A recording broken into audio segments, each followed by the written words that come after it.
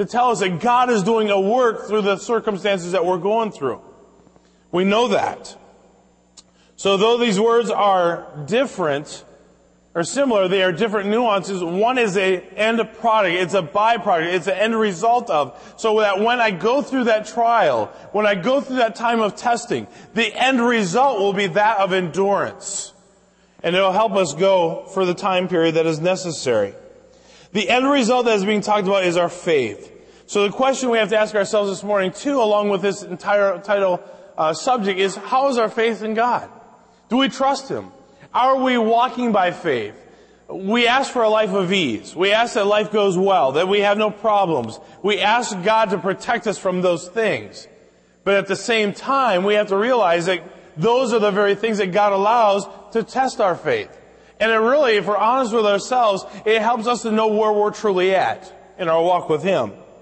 So, it tests our faith. And patience is needed while you are going through the trial. You ever thought about that? None of us likes the trial. We don't like going through the difficult situations. But we need ultimate patience through that. In fact, David experienced that in Psalm chapter 40. If you would take your Bibles there and turn there just for a moment. And you can see how this is an end result of something that God is doing. In Psalm chapter 40, I love this entire passage. And let me just say this as part of the text here, is that music is really a powerful tool. To some of you, hey, you like music, you like throwing the radio on, you like listening to the cassettes and so forth. Cassettes. That's the long one. My old truck still has one. But you like listening to music, and in various times you're going through something, you turn music on and so forth. Music is a powerful tool, and we see an example of that here. But look what it says first of all. It says, I waited how? Patiently. That's not something we enjoy doing. And when we do hit those rough spots, we want to, boom, get done and get through it. Get on to the next chapter. In fact, I've used that phrase many times in my life. I wish this chapter would end, because whatever the next chapter is, I'd rather be in that one than this one. Because this one's hard. This one's difficult. And there's certain chapters we don't like. But David says, I waited patiently. What was the end result of that patiently waiting? He says, I waited patiently for the Lord, and He turned to me and heard my cry for help. He brought me up from a horrible or desolate pit, out of the muddy clay, and set my feet upon a rock, making my steps secure. As he patiently waited, it doesn't tell us what he was going through. It doesn't tell us, unless we go back, we can see there are many circumstances in his life that were not pleasant. But the bottom line is, he says, I patiently waited for the Lord. I cried out to Him in that time of waiting. And I think that's probably the best thing to do while we are waiting, is cry out to the Lord. I know in our modern culture, one of the easiest things to do in our difficult times is what? Well, you get out the cell phone and you say, hey, you don't believe what happened to me this week. And we start telling all of our friends, and all of a sudden it gets back to us like, man, I haven't even spent time talking with God as much as I've talked to all these people about this situation. We need to get on our face before God, which is what David did. He said, I waited patiently for the Lord, and He turned to me and heard my cry. He turned because David was crying out to Him during this time of trial. And then God worked. He brought me up from the desolate pit, out of the miry clay. And that's what trials do sometimes. Sometimes we get stuck in the situation, and where else do you have to turn but up to God? And God pulls us out of it, and it's God that has to do it. And then look at verse 3, and this is where I say music is a powerful tool. He put a new song in my mouth, a hymn of praise to our God, that many will see it in fear and put their trust in the Lord. Music has the ability to turn them. When God puts a song in our heart, and God places music in our life, God can use that to turn the hearts of people towards Himself. But this is what He does in the big picture. You go through the trial, and He turns it into a triumph for His own glory. But notice what happens in the middle. There's crying out to God through it. And there's patience exercised. And without the patience, we may miss what God may be trying to do in our lives. So patience is needed while you are going through the trial. Endurance is the end result of patiently trusting in the Lord while you are going through that trial. And endurance is that inner strength, that quality of strength that is gained from successfully trusting God amidst the trial. And it's an amazing thing here. And once again, we talked about that word trial and temptation. Some of your translations will say trial, some of them will say temptations. They're similar words. But the bottom line is this. 1 Corinthians 10:13 says what? There is no temptation that's taken you, but such as what? Common to man. In other words, when you're going through it, you're not the only one going through it. Everybody goes through these things. And as you're going through it, he says, this is a common thing. You're not the only one going through it. And he says, with that temptation, there is a what? Way of escape. And oftentimes I found in my life, it's simply learning to say no when you're going through those things. I'm not going to give into that. I'm going to trust God. I made up my mind. That's what it says back in James 1, right? Consider it joy. Have the right mindset before it even happens. Be prepared that when that trial, when that temptation comes, my mind is made up in advance that I'm going to respond correctly. So with that way, temptation, there is a way of escape. When my mind is made up, I can have the right outcome. But here's the thing. Oftentimes, God knows what we're able to handle. I think God in His grace, sometimes in His mercy, He doesn't allow us, or a new believer or a younger believer who's less mature, to handle something that an older Christian may be able to handle. God knows what we're able, but whatever it is, He gives us the way of escape. So remember, all this stuff is used to produce a maturity within us. The endurance is a quiet inner strength. Turn over to 2 Thessalonians chapter 1 just for a moment. 2 Thessalonians 1. I'll look at verse 3 just for a moment. It says, we must always thank God for you, brothers. This is right, since your faith is flourishing and the love each of you has for one another is increasing. Therefore, we ourselves boast about you among God's churches, about your endurance and faith in all the persecutions and afflictions you endure. It is clear evidence of God's righteous judgment that you will be counted worthy of God's kingdom, for which we are also suffering. Think about that. He says, as we suffer through the trials, as we suffer through the persecutions, as we go through the affliction, guess what? The endurance is seen. In other words, we can see. God says, I can see that your endurance is there, therefore you are trusting me.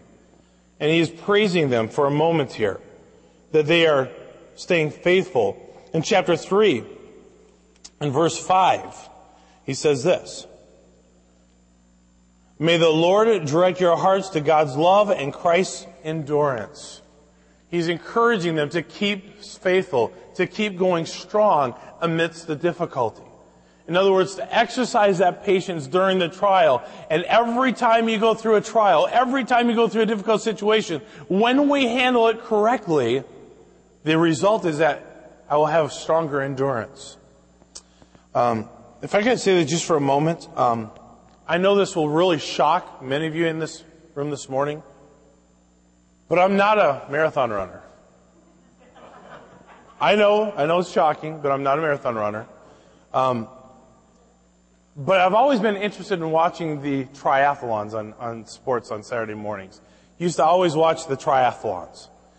And I watch these guys. I said I could handle the swimming. I could handle the biking. There ain't no way I'm touching the running. That's just out there. In high school, I used to bike over 100 miles a week. I loved biking. I used to do it every weekend. As I look at those guys, how is it that they're able to handle a 100-mile bike ride? By starting with a 2-mile bike ride. You say, man, you get that bike ride, and it's like, man, I get that hill, and it was tough, so I had to get off and walk. Man, that is the most embarrassing thing in the world. This drive by, and you're walking up a hill with your bike, and everyone's like, man, you couldn't even get up the hill. Pride gets affected real deeply there. But how do you get through it? You work at it, and you'll work at it, and you'll work at it, and you'll work at it, and you'll work at it. And pretty soon, I remember when I was getting into biking, we used to take these little 3 or 4 mile rides, and then we would take this, with our youth group, we'd go on the 8-mile rides, and then we'd work up to the 25-mile rides. We were driving to William O'Brien State Park on Friday night, so it was 55 miles one way. We would ride down there on a Friday after school or on a Friday morning during the summertime, and we would camp out overnight, and then we'd come back. Man, it wasn't long before we were putting in 100 miles on one way. And it was awesome. But how do you get to the 100 miles? You build up to it. How do we get endurance biblically? By handling the smaller situations that God allows in our life. We exercise patience. And as you exercise patience, you see how God is at work. You see how God is doing what He's trying to accomplish in your life through it. And after a while, you look back and you say, hey, I can handle this. And then the next time one comes, you say, that's not so bad. God is at work. He's doing something. He's glorifying Himself. And after a while, you handle several of these smaller things, and you begin to see that God is building endurance in your life. But in the beginning, if we don't handle it right in the beginning, we'll never have the endurance that God wants us to have. And there's something to be said about endurance. That it's an inner quality that you say, God is in control. God is powerful enough to handle this. When we think about this, this is really what He's saying in Hebrews chapter 12 and verse 1. We talked about it just briefly last week. Therefore, since we also have such a large cloud of witnesses, there it is, it's a testimony surrounding us, let us lay aside every weight and the sin which does so easily ensnare us, and let us run with endurance the race that lies before us. And how do we do that? We said verse 2, keeping our eyes on Jesus, the source and perfecter of our faith, who for the joy that lay before Him endured the cross, despised the shame, and has sat down at the right hand of God's throne. It's all about staying faithful to God in every situation, every circumstance. God wants to teach us endurance, and He accomplishes this in part by allowing trials into our lives. Without the trials, you'll never gain that endurance that God wants you to have. So the trials are necessary, and we have the choice to exercise patience, which produces endurance, or not. What happens when we're not patient? You say, man, I have all kinds of testimonies of that in my own home. We're a lot impatient, aren't we? We don't like to wait. We don't like to experience things that are not part of our agenda. We don't like to deal with things that we didn't plan on that day. Man, we want a life of ease. But what happens when we don't exercise patience? When we say we're going to do this regardless of what God may want, when we do, I think there are several examples of this. I'm not going to look at all of them, but I want you to just highlight a couple things. Genesis chapter 16. Remember the situation? Abraham went ahead of the Lord in choosing to marry Hagar. And in doing so, what happened? He brought sorrow into his life.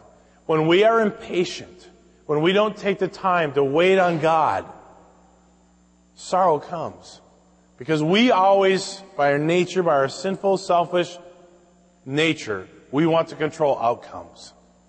Abraham was no different in the situation. He went ahead of God, married Hagar, and thus brought sorrow into his life. Exodus chapter 2. Remember the story? Moses is in the wilderness, and he takes it upon himself to go ahead of God, and I think at least I believe so, in taking the life of an Egyptian. That was not God's plan. God worked despite it. God worked through it, but that was not God's plan for him to take a life. God had an ultimate different plan for him. And the plan was to lead God's children out of Egypt's bondage. But he went ahead, and what happened? He ended up having a life of running. For a period of time, he had to run. He had to watch his back. It produced sorrow. In John chapter 18, Peter went ahead of God, just for a moment. Remember, God had prophesied that what was going to happen to Jesus? He was going to die.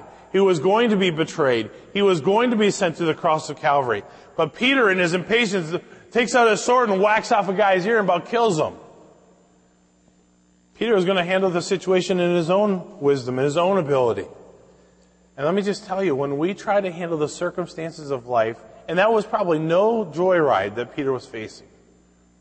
Peter was standing before these soldiers, and Peter, you know how he is. He had open mouth insert foot syndrome.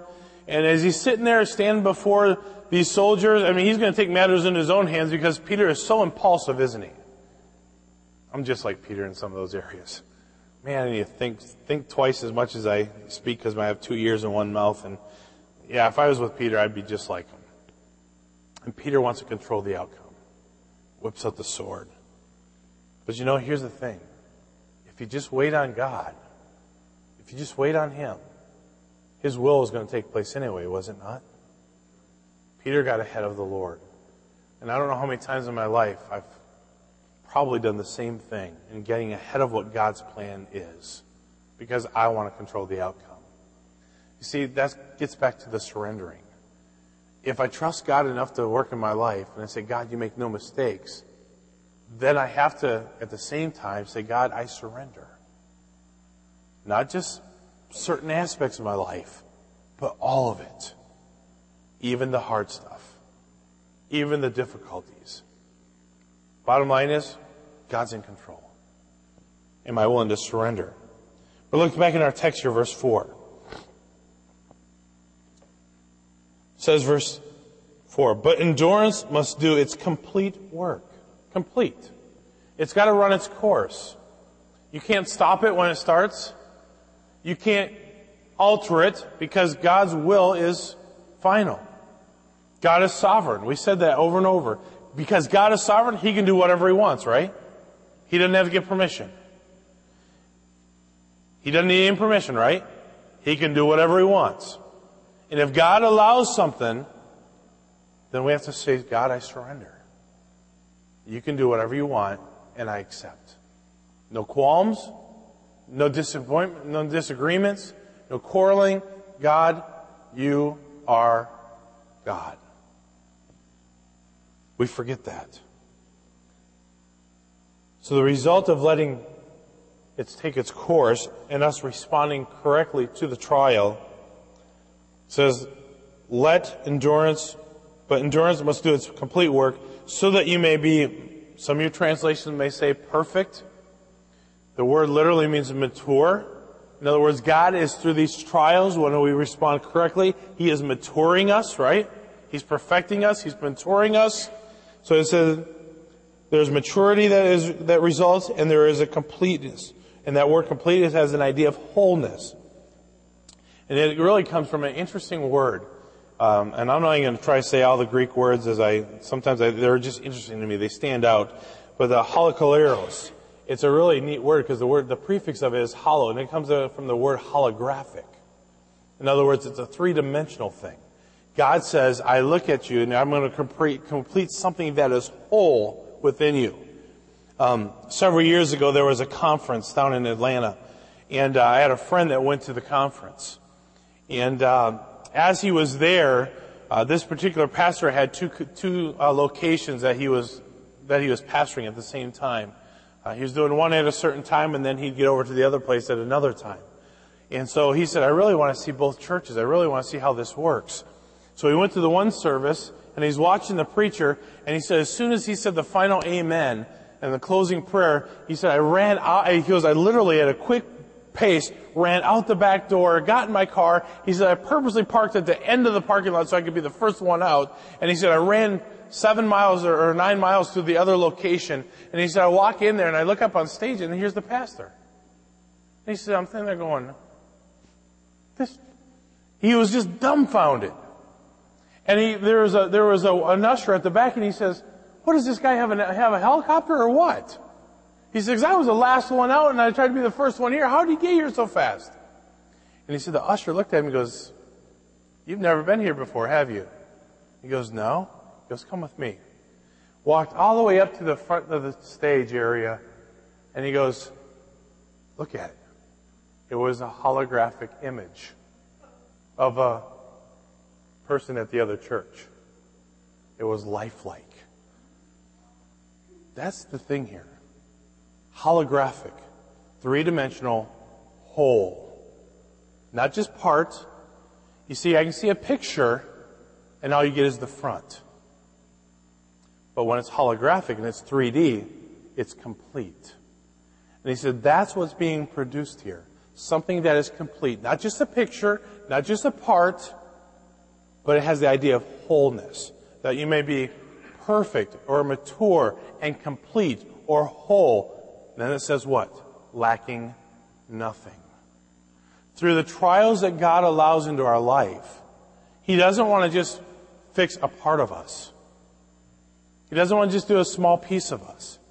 He says, I desire that your life be complete, mature, and whole, so that every part of you lacks nothing.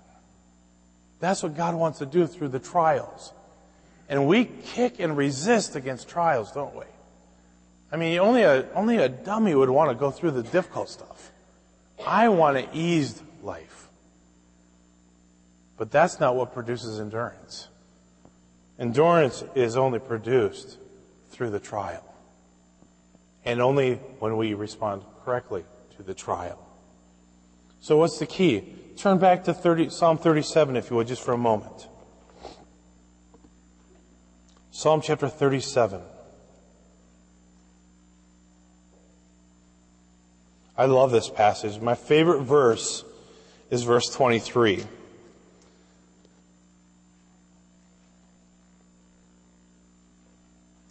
A man's steps are established by the Lord. I love that. And he takes pleasure in his way. But the verse I want to look at and highlight this morning is verse 7 and following. Verse 7 says this: Be silent before the Lord and wait expectantly for Him.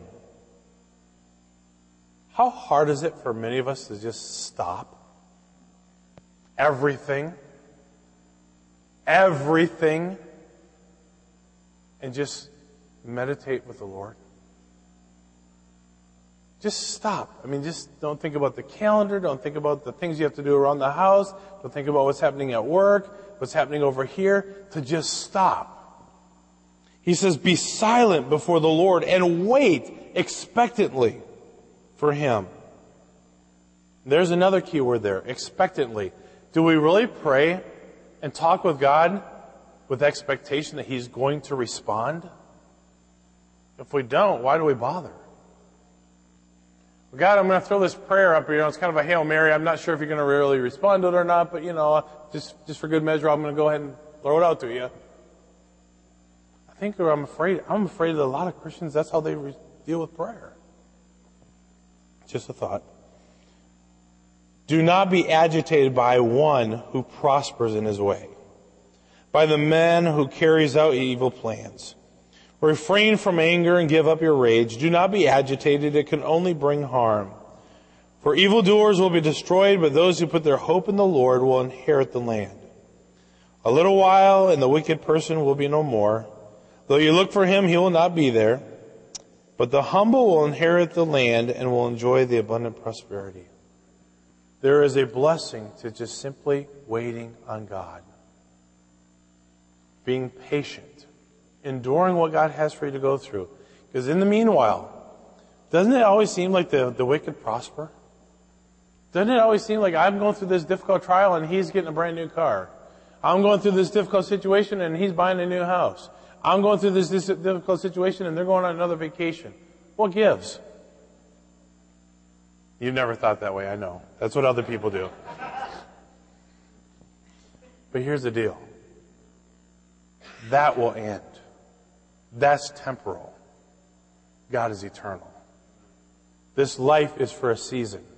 Heaven is forever. And we have to have the right mindset in it. So you just wait patiently during it. And then one more. Romans chapter 15, verse 4.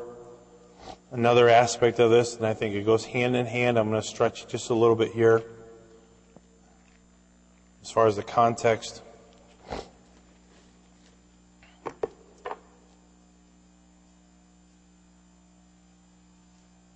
Verse 4 says this: For whatever was written in the past was written for our instruction, so that we may have hope through endurance and through the encouragement from the Scriptures.